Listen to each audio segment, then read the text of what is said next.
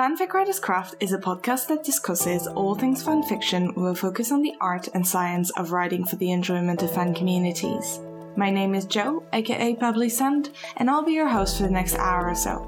My co-host, Lani, writes online under the name Copperdust. You'll meet her shortly. In this episode, we discuss our fanfiction hot takes and nitpicks. I talk about engaging with comments, improving AO3, caring about statistics, and the misinformation that exists online about the monetization of fanfiction. Lani expresses her desire for more creative additions to fanfiction, such as multimedia elements, and urges accuracy in portraying certain settings. Our nitpicks include issues like organising one-shots within fics, clunky exposition, lack of extended world building in fantasy and sci-fi, redundant comparisons, and unnecessary material descriptions.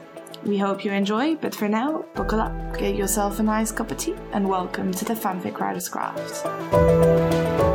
Hello and welcome to the Fanfic Writer's Craft. This is Jo. I hope you're all doing well. Lani and I are back. It is February, aka for Lani the shittiest month of the year, for me the second shittiest month. Wait, whoa, what's the first shittiest month? November. We've already discussed this before. Did we? Yeah. Because November. You don't like it that it gets darker every day. Yeah. Whereas February is shorter and at least it's getting lighter every day. Yeah, and I don't like that I have to do report cards and parent-teacher interviews, so... Although I do those in November also, but... Well, anyway, welcome to this February episode. At least I am going to Florida at the end of the month, so I will get some sun. But how are you, Lani? What's been up? Well, I'm actually also going to get some sun for March break, not in February. I'm going to California, so I'm very excited for that. How are things? On my Blackboard, I write down a list of upcoming due dates and test dates for the kids, and I looked at it the other day and I was like, that's a lot of things for being 11. So I just canceled the bi-weekly vocabulary test that we usually do, and we're also having a class party for Valentine's Day, and I have no regrets. Oh, that's lovely. That's so nice. I like that you had this empathy for them for being 11. Yeah, I remember having so much homework like at that age, and like, oh my god. It's because their brains are spaghetti, so even if something seems like not very hard to do, it takes them 5 times as long to do it as it would take like you or me. No, fair enough. So yeah, today we thought we'd do a more kind of fun and light episode, and we are going to talk about our hot takes and nitpicks in fanfiction. I think we all have those just generally in terms of like writing and consuming media, but I thought it would be interesting to do more of the fanfiction one. So we're going to give our unfiltered thoughts on the most debated, celebrated, and scrutinized aspects of fanfiction. So Lani, I thought we would do this episode kind of differently and just kind of go through our hot takes and nitpicks as the episode goes. But I think first you wanted to kind of define the nitpicks and hot takes thing. Yeah, because at first I asked myself, but like, what's the difference between a hot take and a nitpick? And I think I've narrowed it down. So, a hot take is a strongly held opinion on a topic that may be controversial and provoke strong reactions. A nitpick may not be a super strong opinion, but involves criticizing something that you logically know is a tiny detail, and yet it bothers you more than it should. But there is also a hot nitpick, which is when something you feel extremely strongly about, and you're criticizing something that almost everyone does, so they're all going to be mad about the fact that you're criticizing that tiny detail. So we can also have hot nitpicks. Right. Yeah, I completely agree. That's a definition that I can stand behind. Okay. So let's go for it. What's your first hot take? So this is like maybe not the hottest take, but I think I'm asking something of people that maybe is not reasonable. So I wish that more people would add some outside-the-box creativity to their work. I love it when writers share their song playlists or their visual inspiration boards or even their rough notes. And I'm always playing around with like DVD extras for my stories. So I've done like physical art, I've done digital art, I've done story trailers, hand-drawn animation, playlist, chapter update art, video drabbles, like I literally, like, nothing is like out of the question is like, would I ever do this? Like, other than doing a podcast where I narrate my own work, because I would not do that, because I don't have the right accents. But I wish people would do more weird stuff. I wish they would do, like, when I did my multimedia episode, I interviewed someone who did fan fiction origami, and then she talked about somebody that I didn't know, but a girl who, like, when she reads a fan fiction she likes, she makes like an illustration out of pie. Yeah, I remember that. Yes. And I was like, why aren't more people doing weird shit like that? Like, so what I'm saying is, like, you're already a weirdo for liking fan fiction, so why not be more weird? But okay, so I can talk about myself because I don't really do that because I'm not talented in any other way. Like, I can write, but that's about it. Like, I can't make anything visual because I'm not visual and I'm crap. You're also like an A fan. What's that? An A fan is an aphantasia person. But no, but like, and like, so when I did art in high school, you know, in middle school, you have to go art class. My art teacher said that she was scared by my work because it was so bad. So this is how low the standard is for me. So I can't do like digital art or whatever. I do share my playlists, I guess. And I mean, I'll, like, if people ask me questions on Tumblr, and like sometimes for important chapters, I'll do like an extended AN where I kind of dig into like why I wrote it and how I wrote it and stuff. But like, generally speaking, I just don't have the talent, Lanny. I'm just not there.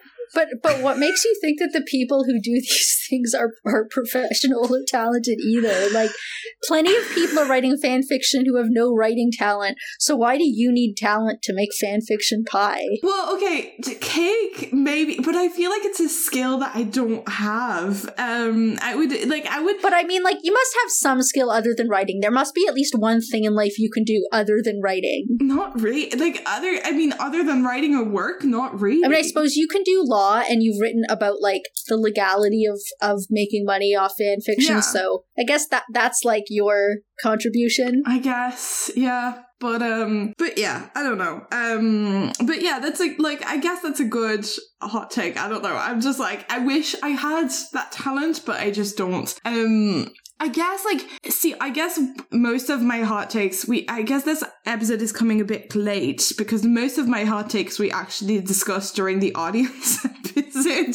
So I feel like I don't have that much to say, but yeah, but like, it's like writers should answer their comments and should, you know, say thank you to their comments, even though there's not that much else to say. Unless someone gives you like a hate comment, you don't have to say thank you to that. But yeah. And also the fact that I don't think it's okay to leave criticism on fic, and that I think this behavior is unhinged and should be regulated by the community at large. But I guess those are my like most controversial take. Another controversial take that I have is that I think AO3 could be much better run than it currently is. And I think there's a space between the current website as it is, which is extremely flawed and not necessarily working as intended, or not necessarily working as the best way it could, and it being like a social media kind of big tech company with like all the bad sides to that. There's a medium space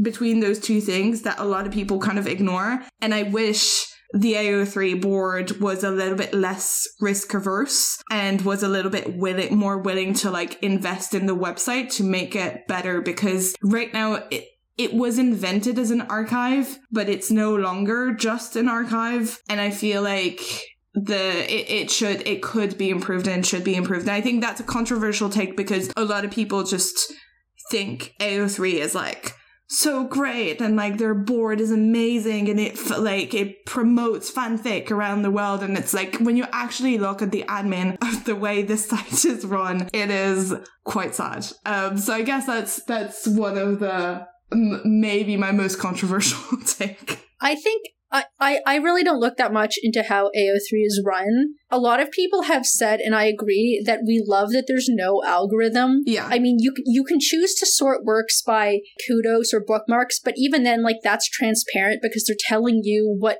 the sorting criterion is. You know, like, it's not, we think you like this, it's these are the facts. Because that way, you know, it doesn't do that thing where the stuff that gets the most engagement is the stuff that is the most immediately infuriating that people hate, which is how like Twitter works and how a lot of TikTok works. So I like that they're not like pushing the shit content to the top so you can leave like angry comments. I think if they were doing that, I've shared with you which fanfiction would be at the very top of that list. We're not going to mention it because I think I might actually be arrested for even referencing it, for even having just seen the summary. It was like, listen, I'm in favor of free speech, but I have to say... Yeah, we will not be putting that fanfiction in the show notes. That was really pushing the boundaries of everything. I agree that AO3 could have more features. I think when it comes to sorting mechanisms, I would probably like some other things besides how many kudos and how many bookmarks, because sometimes the amount of bookmarks is really a function of how long the story is, because if something's a one-shot, like a lot of people bookmark and so that they can finish the book, and then when it's, you know what I mean, then they forget to take it out of their bookmarks when it's done. I think it would be cool if there was a way to sort things according to some ratio of like number of people who clicked on it to number of people who commented. Because I think plenty of people, you know, we click on something, but then we don't finish it because we don't like it. So if you had a super high like comment to click ratio, like it would indicate that like most people who started reading your story liked it. Or there must be some other way. There's a Google add-on. It's not part of AO3, but there's a Google add-on that you can add with what is it? Hits to kudos, which isn't like as good as like comment, but it still kind of gives you a little bit of an indication. The issue with hits to kudos is that it's a bit skewed against longer works because you will click on it multiple times. So even really popular longer works will get like only 2 or 3% and like a very low hits to kudos ratio because there's multiple chapters, and so people will like re-click on it and not re-kudo because you can only kudo once. But you can also sort by length though. Yeah. But, to filter out those. But yeah, I think it's a good thing. I think my problem with AO3 is mostly the way that they invest the money that they do have. Like they do donation drives that always go beyond the goal that they have, and that's great. And it's great that people give to AO3, like don't get me wrong, because it allows them to not have advertising, it allows them to not make people pay for anything. So it's great. If you donate to AO3, it's great. But the thing is, like, if you look, because their accounts are public, and if you look at their account, they have a massive chunk of money that they keep aside in case of a rainy day. But the problem is that money just sits there. It's not invested. It's not nothing. And there's like $1 million there. And you're kind of like, how are they not investing this to at least get inflation back? And the second thing is the money that they do spend, half of it is on the servers, which is fair enough, like they have a really big site to run, but half of it is on legal. And I'm like, you're not getting sued. They're not getting sued. All they're doing is advocacy work for, you know, and submitting like amicus briefs in like American copyright cases and stuff, which is great work. Like, don't get me wrong. It's very important and it's great advocacy work, but I don't think half of the AO3 budget should go towards legal. And I say this as a lawyer. I think there's so much more stuff that could be done before we spend this much time and money on lawyers. But the problem is AO3 was created by lawyers. Like, it was a lot of the staff that was there when they created AO3 were lawyers. And so, of course, they think it's the most important thing. But objectively speaking, like, unless AO3 is getting sued, which they are not and have never been, I don't necessarily think that this is a good use of their money. But anyway, that's my rant for today. So we've had a hot take from each of us. Maybe let's do a nitpick from each of us. So do you want, let's have you do a nitpick and then I'll do one. So this is Jo from the future. I was re-listening to the episode and I was realizing that I think I wasn't super clear in what I was talking about. So I'm just going to try and re-explain it. Basically, one of my biggest pet peeve and nitpicks is the way that certain people will use a multi-chapter fic in AO3 as a way to put together different one-shots that they've written. So to give you an example, like you know, you've got Slipped and The Wolf's Just a Puppy. Those are two of my one-shots. Instead of posting them as one-shots, as individual stories, and maybe if I feel the need to, linking them as a series, if maybe they're the same fandom or the same themes or whatever, people pouring everything into one single multi-chapter story. So you have like Slipped on chapter 1 and The Wolf's Just a Puppy on chapter 2. And the reason why this is a nitpick of mine is I understand that people do this to like, because they think it'll help traffic and it'll help things be organized on their AO3 page. But the thing is, like, this is preventing me from ever recommending your story to anyone, because it's just really, it's a lot of hassle to be like, hey, so I'm recommending the story, but I'm actually recommending like this individual one shot that's like at chapter 6 or something, instead of just linking to the story. And I feel like a lot of the times, like, I'm thinking of one story in particular, which I'm not going to link because I don't want to shade anybody. But there was this one story in particular, like this one fic in particular, which I love, especially one of the one shots in it. But you've got 9 chapters, all different one-shots, all different pairings, all different types of stories. Like, some of them are like trio pairing, you know, like a kind of pairing is not the right word because pair is like 2, but kind of like throuple, Ron and Hermione and Harry. There's one of them that's like an AU. There's a few of them that are canon compliant Hinny. Like, and it's just, you have to understand the people who read these things are not necessarily the same people. You have to understand your audience. And for me, it's very difficult to recommend one of these stories, because if you're recommending one chapter, you're kind of also recommending the others. But maybe I don't like the others, so I'm just not going to recommend your story, like any of your stories at all, because I don't want to be sending people to that link, even though I like 1 out of 5 stories. Like, that doesn't seem fair to people. Or even if I like them, I wouldn't recommend them in the same way. And so I find it really, really hard to like boast these fics, and unless they're like one-shots that really happens in the same universe and are kind of like very connected. But especially if the stories are not connected, like, please just create individual fics and link them in the series if you want. But I feel like creating a multi-chapters with like 10 different one-shots, there are 10 different pairings, 10 different like moods and genre. I mean, you're not doing anyone any service, and it's likely that a lot of people will click on your story, be like, oh no, that's actually not something I like, and not even bother to look at the other chapters that might have different pairings. So this is kind of my problem, and this is my nitpick. Thank you very much. Maybe, like, sometimes the answer is as simple as someone has a weird cell phone and it's like easier to view their own work that way. Like, it's not always like a deep answer, you know? Well, this is my nitpick. There you go. I know it's not important, but I feel very strongly about it. What's yours? So, like, this is a nitpick that only really applies in, like, sci-fi and fantasy kind of worlds. But when there's a lot of world building in canon, and then when you read a story, especially a longer story, where they work with the existing world building, but they don't extend any of it. Like, for, you know what, even I think J.K. Rowling was a little bit guilty of this, even though that's not fan fiction. Like, okay, let me give you a more concrete example. So, like, we know that Harry Potter has like a ton of world building, and they have so many different aspects of that story that sort of create this culture in this universe, right? And then in the 7th book, we see Bill and Fleur's wedding.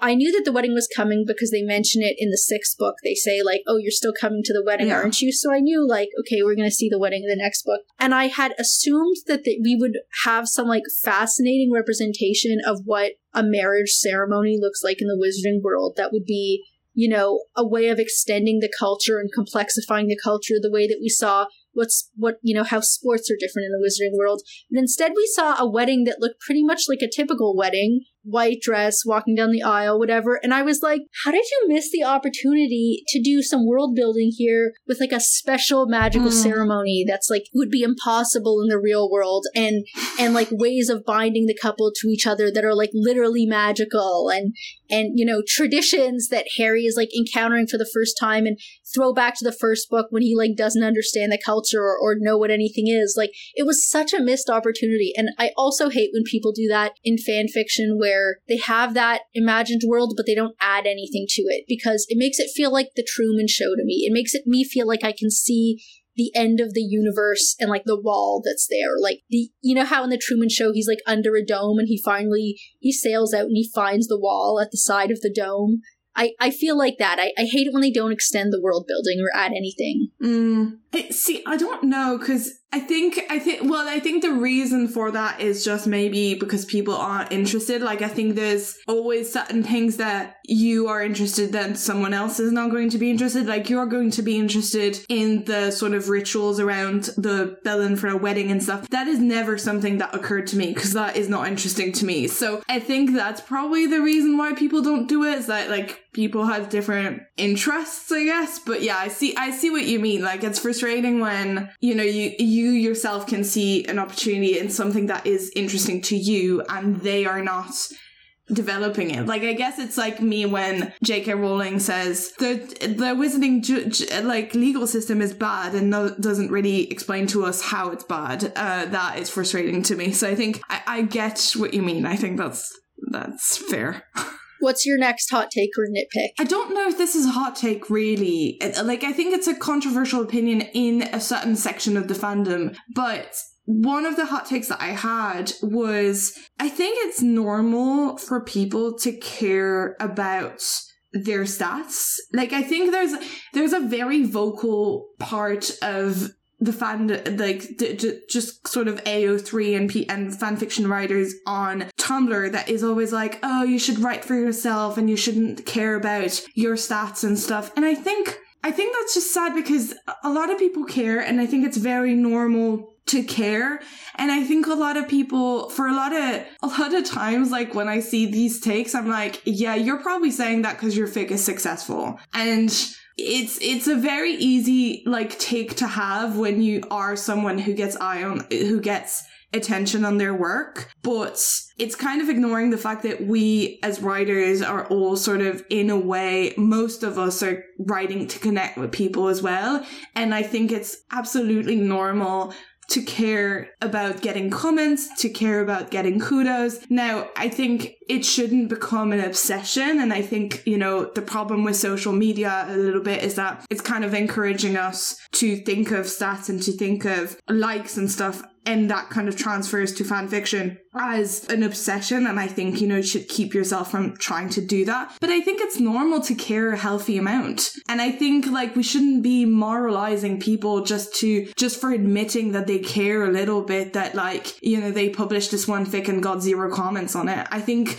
that's a very fair thing to be sad about, and I don't think you should, you know, be judged or moralized because you care about your stats. Yeah, I think it's kind of a version of the thing where, like, somebody will be sad because they're lonely or they're single, and somebody else will say something like, well, you need to love yourself first, like, you need to be your own best friend, when, like, it's not anti-mental health to say that, like, actually you can't be your own best friend. Like, you need social connections with other people who aren't you. And it's valid and normal to be lonely if you don't have close friends or connections. It's people who, they think they're being helpful, but they're actually just being cruel when they say that you shouldn't care that no one read your work, you shouldn't care that you have no friends, you shouldn't care that you're single, when in reality, all of these are like forms of loneliness, which is a normal emotion that healthy people feel if they lack human connection. And when you tell people that this feeling doesn't matter, you're not helping them. Like, you're just being even more cruel than the suffering they're already going through is. That's what I have to say. I agree. And I think it kind of ties in as well to this kind of line of thinking where, you know, if someone will express, like I've seen this happen on Discord or Tumblr so many times, where someone will express like struggles with their writing. So like, you know, oh, I don't have time to write, or oh, I don't know, like I'm really struggling with this one story that I'm writing or whatever. And the response that you always get, that people always get, is like, well, don't worry about it, it's just fan fiction, it's a hobby. And it's like, yes, these people clearly know that it's fan fiction, it's a hobby, but they also are allowed to care a healthy amount about their work. And they are allowed to care a healthy amount about, oh, I'm writing this like one fan fiction that I'm really struggling with, and you know, I want to express that on like my Tumblr or my public forum or whatever they choose. I think it's a very normal thing to do, to, you know, care about your hobbies, and sure, it shouldn't be becoming an obsession and shouldn't like impact on the rest of your life or whatever, you know, it shouldn't be making you unhappy because it's a hobby, but it's normal to struggle with a hobby for sometimes, and it's normal to, it's work, and it's normal to struggle, it's normal to be like, it doesn't mean like you're not supposed to just like chill and be like, oh, it's just fan fiction, so I can't ever care about it. Like, I think that's I think we need to recognize that it's normal and important to care about these things as well. And I think it kind of ties into the sort of also, you know, oh, you shouldn't care about your kudo counts, or you shouldn't care about your comments or whatever. Yeah, I think it all comes from the same place, which is a person encounters another person who's struggling emotionally, and the first person is actually not willing to sit with them in their discomfort and feel some empathy. And empathy is going to cause you to feel sad when another person is sad. So instead, they want to fix the problem right away, but they don't actually care enough to help fix it.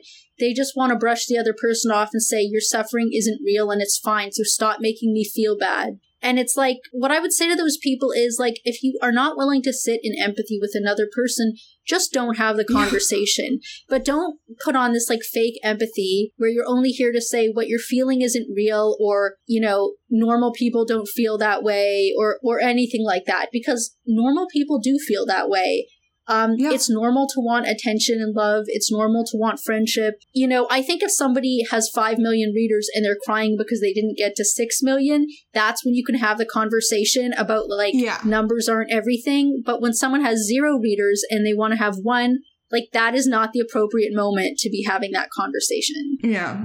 No, I totally agree. Okay, what's your next hot take and nitpick? Hit us.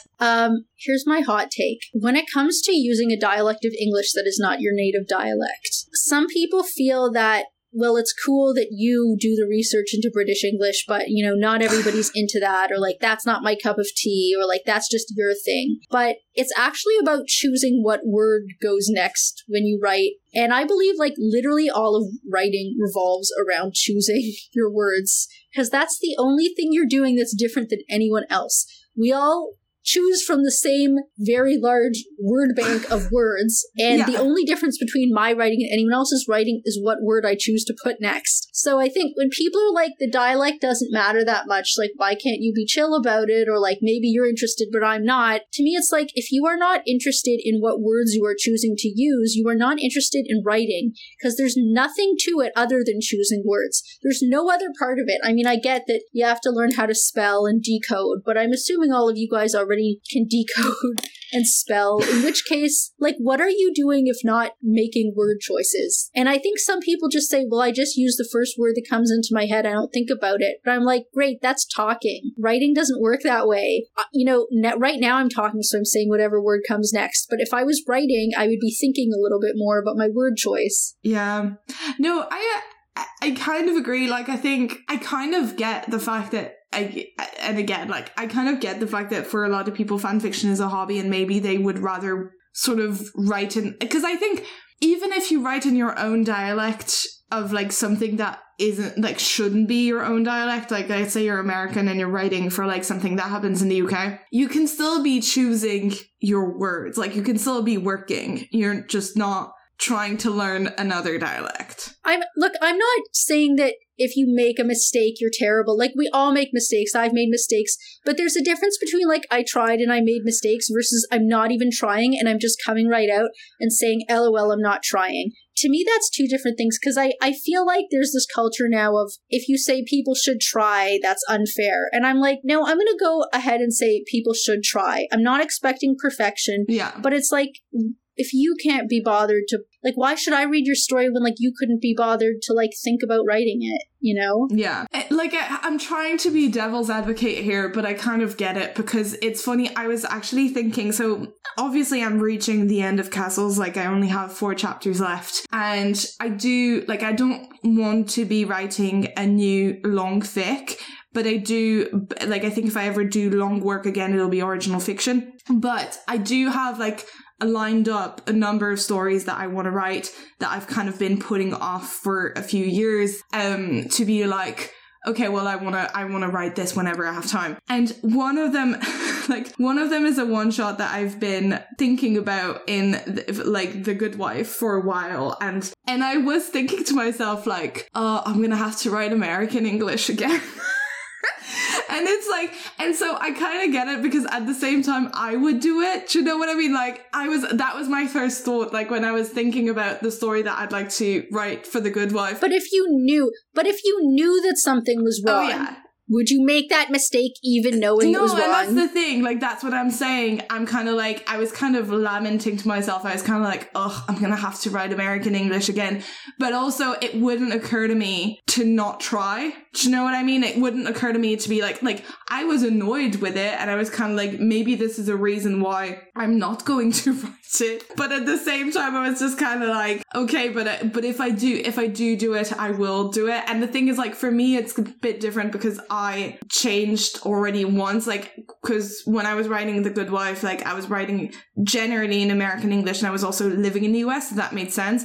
And then when I moved to Ireland, I changed the kind of dialect and the kind of writing, that, like, even like the spelling and stuff. But that was more of a work thing than even a writing thing. Like, at the time, I started working in Ireland, and that was the standard spelling. And so I just, like, acted on UK spelling.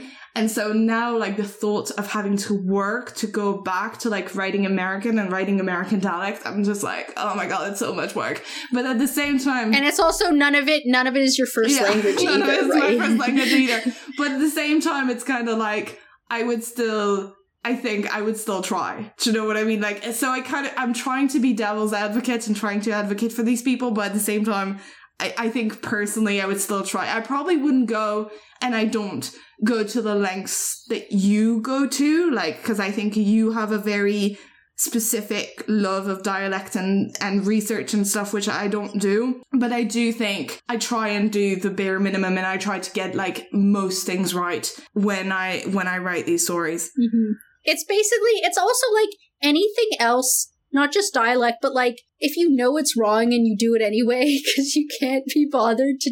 It's, you know, like, if I was going to have 2 characters talking and one character tells the other a fact about chemistry, like, I don't know anything about chemistry, but if I really wanted a character to say something, I would take the 30 seconds to Google it before I, like, wrote down some BS that was like, would be obviously false to anyone who had, like, the barest level of familiarity, right? Yeah. No, fair enough. Okay, I think it's my turn. I'm not sure.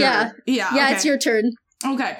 I think I had one more, which, I mean, this is a hot take, but it's a hot take I have expressed many times on Tumblr before, so it shouldn't shock anyone. But I think, so I wrote in the document that we prepared, I wrote fanfiction writers should be allowed to monetize, which isn't really what I meant. What I meant is, I get annoyed at the don't monetize or else you'll be sued and die crowd. There is a very vocal crowd on sort of fanfiction communities that talk about every time, like, they're always like, oh my God, like, this one person tried to get, like, $5 off of Ko-fi for, like, their fanfiction, and oh my God, they're endangering the entire community because it's illegal to sell fanfiction. Like, calm down. Calm down. First of all, it's not illegal, it's very complicated, and there's a lot of law behind it that I'm not going to get into. But secondly, like, people just need to chill and stop judging, like, 15-year-olds for trying to, you know, get $100 for, like, their fan fiction. It really does nothing. It harms no one. they are not going, like, in all likelihood, they're not going to get sued because no one's going to sue you for $100. So it's also, like, I think a lot of people don't understand that when you sue somebody, if you win, the money has to come from them. Yeah. So if they're broke, if that person is broke, like the money does not come from the sky. So it's never worth suing somebody who isn't rich. And that's kind of the reason why, like, without going into too much detail, so monetization of fanfic, like monetization of fan works, or like, you know, of derivative works, is a very complicated body of law. There's a number of factors that will make it, I'm using these words even though they're not the greatest words, but legal or illegal, like, you know, or something that you can get sued for or something that you can't get sued for.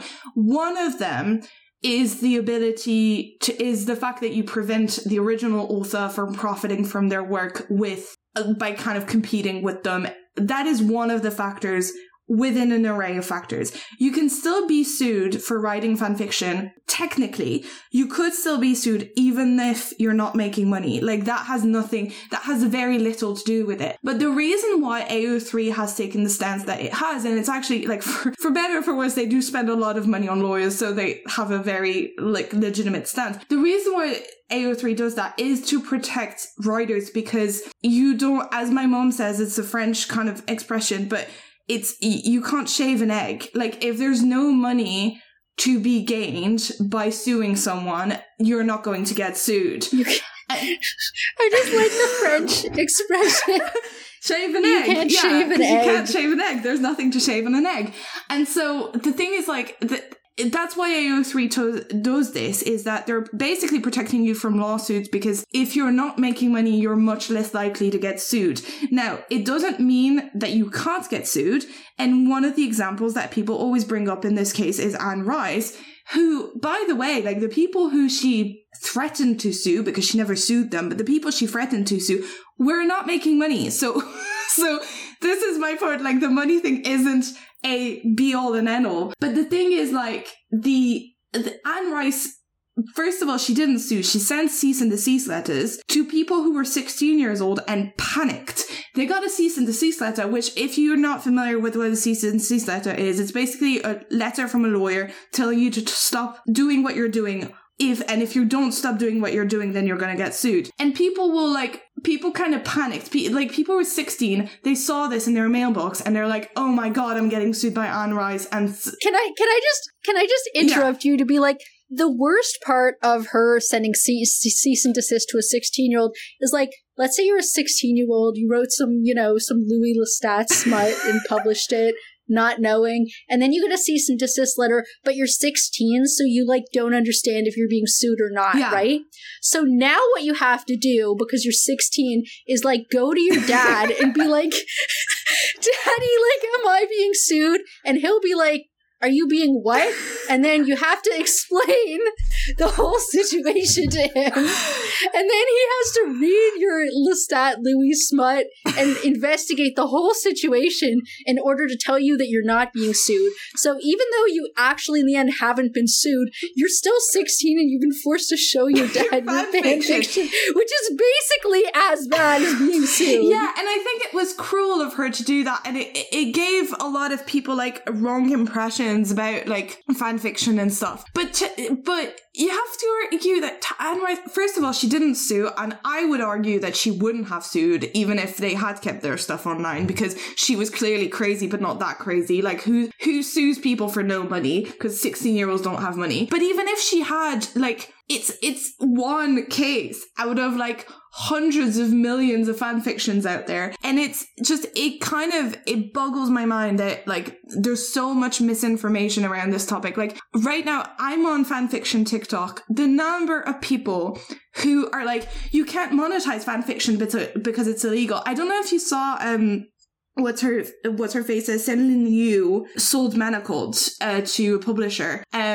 So I think it's going to be published in 2025, so she's leaving medical up until the end of 2024. Sorry, she's leaving what up? Menacled? Are you not familiar with Menacled? No, I've never heard of this. Okay, it's a Dramione fanfiction. It's very famous. It's kind of like all over TikTok. But she sold it, and are they gonna do the 50 Shades of Grey thing of like? Yeah, so she sold it and kind of like repurposed it to be like original work. We don't really know the details yet. And so many people are coming out with videos about like, oh my god, how could she do this? Like, you can't sell fanfiction. And first of all, like, that's not what happened. But secondly, like, just chill. Like, it's not illegal to sell fanfiction. Stop saying it's illegal to sell fanfiction.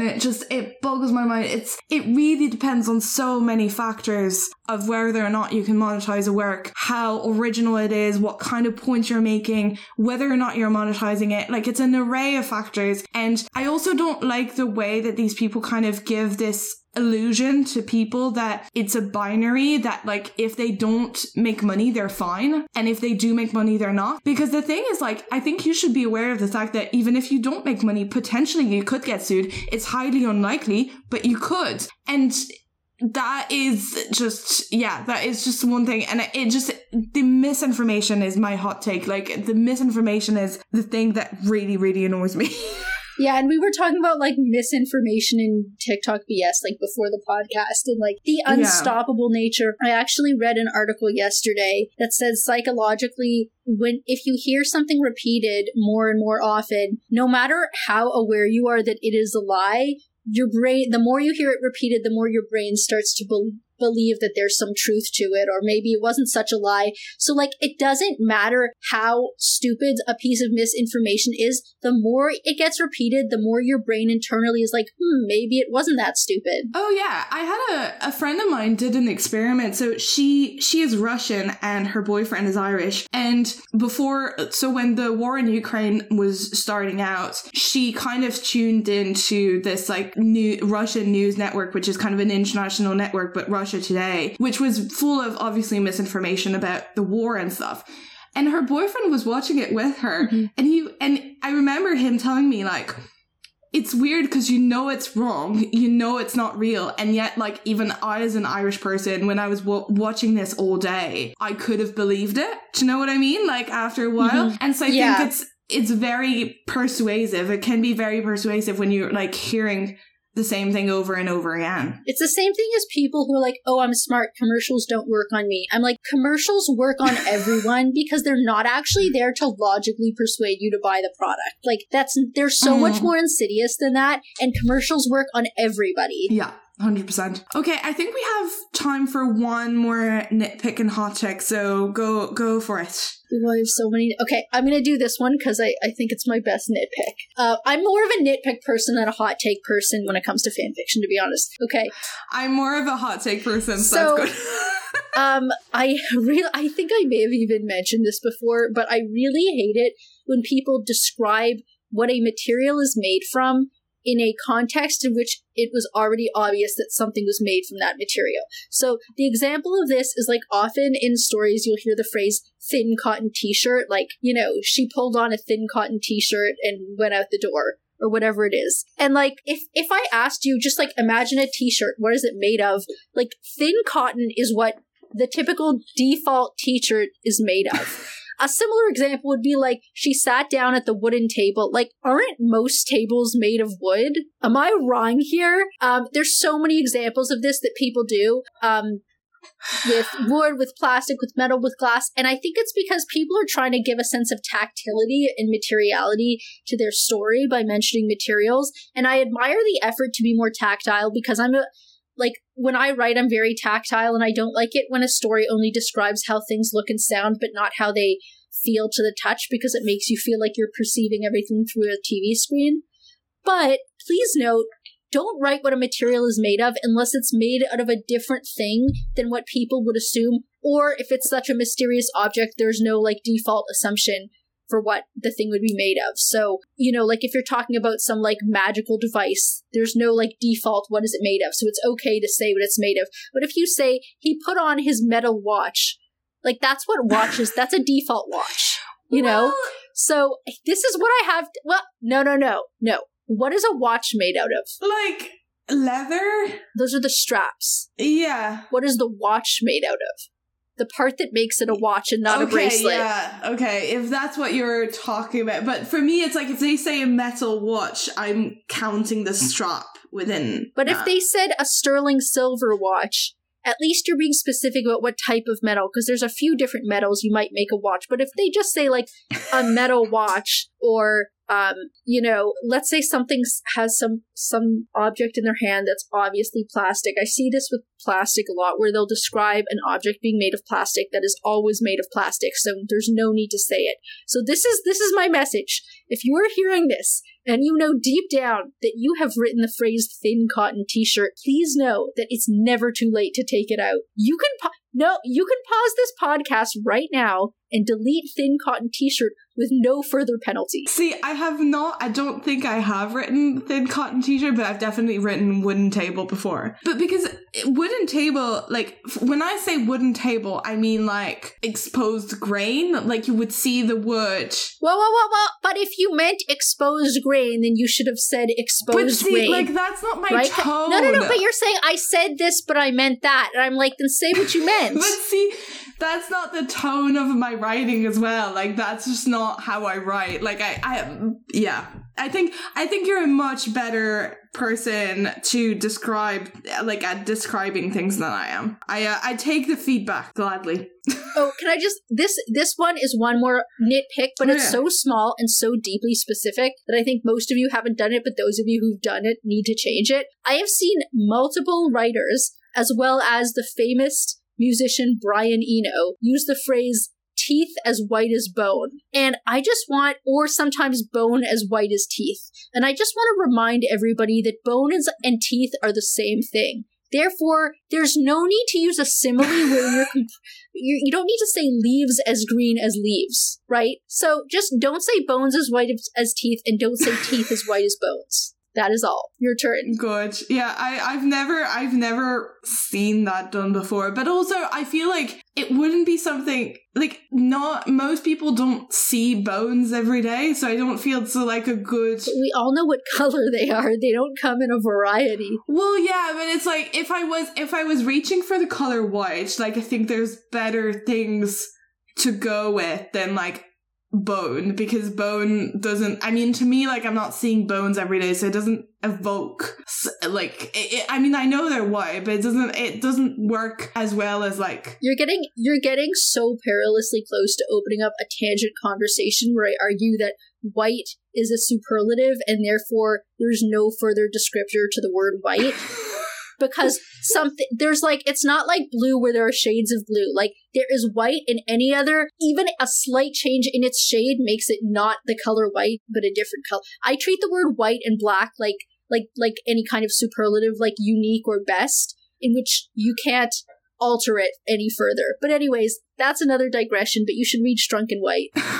Okay. I've said that before. Yeah. Okay. Do you have any recommendations for us this week? Yeah, I've been really obsessed with The Terror, both the TV show and the book by Dan Simmons, which, if you've read it, you know I have some issues with it. You have some issues with it too. I really enjoy all the historical details, and the show is absolutely beautiful.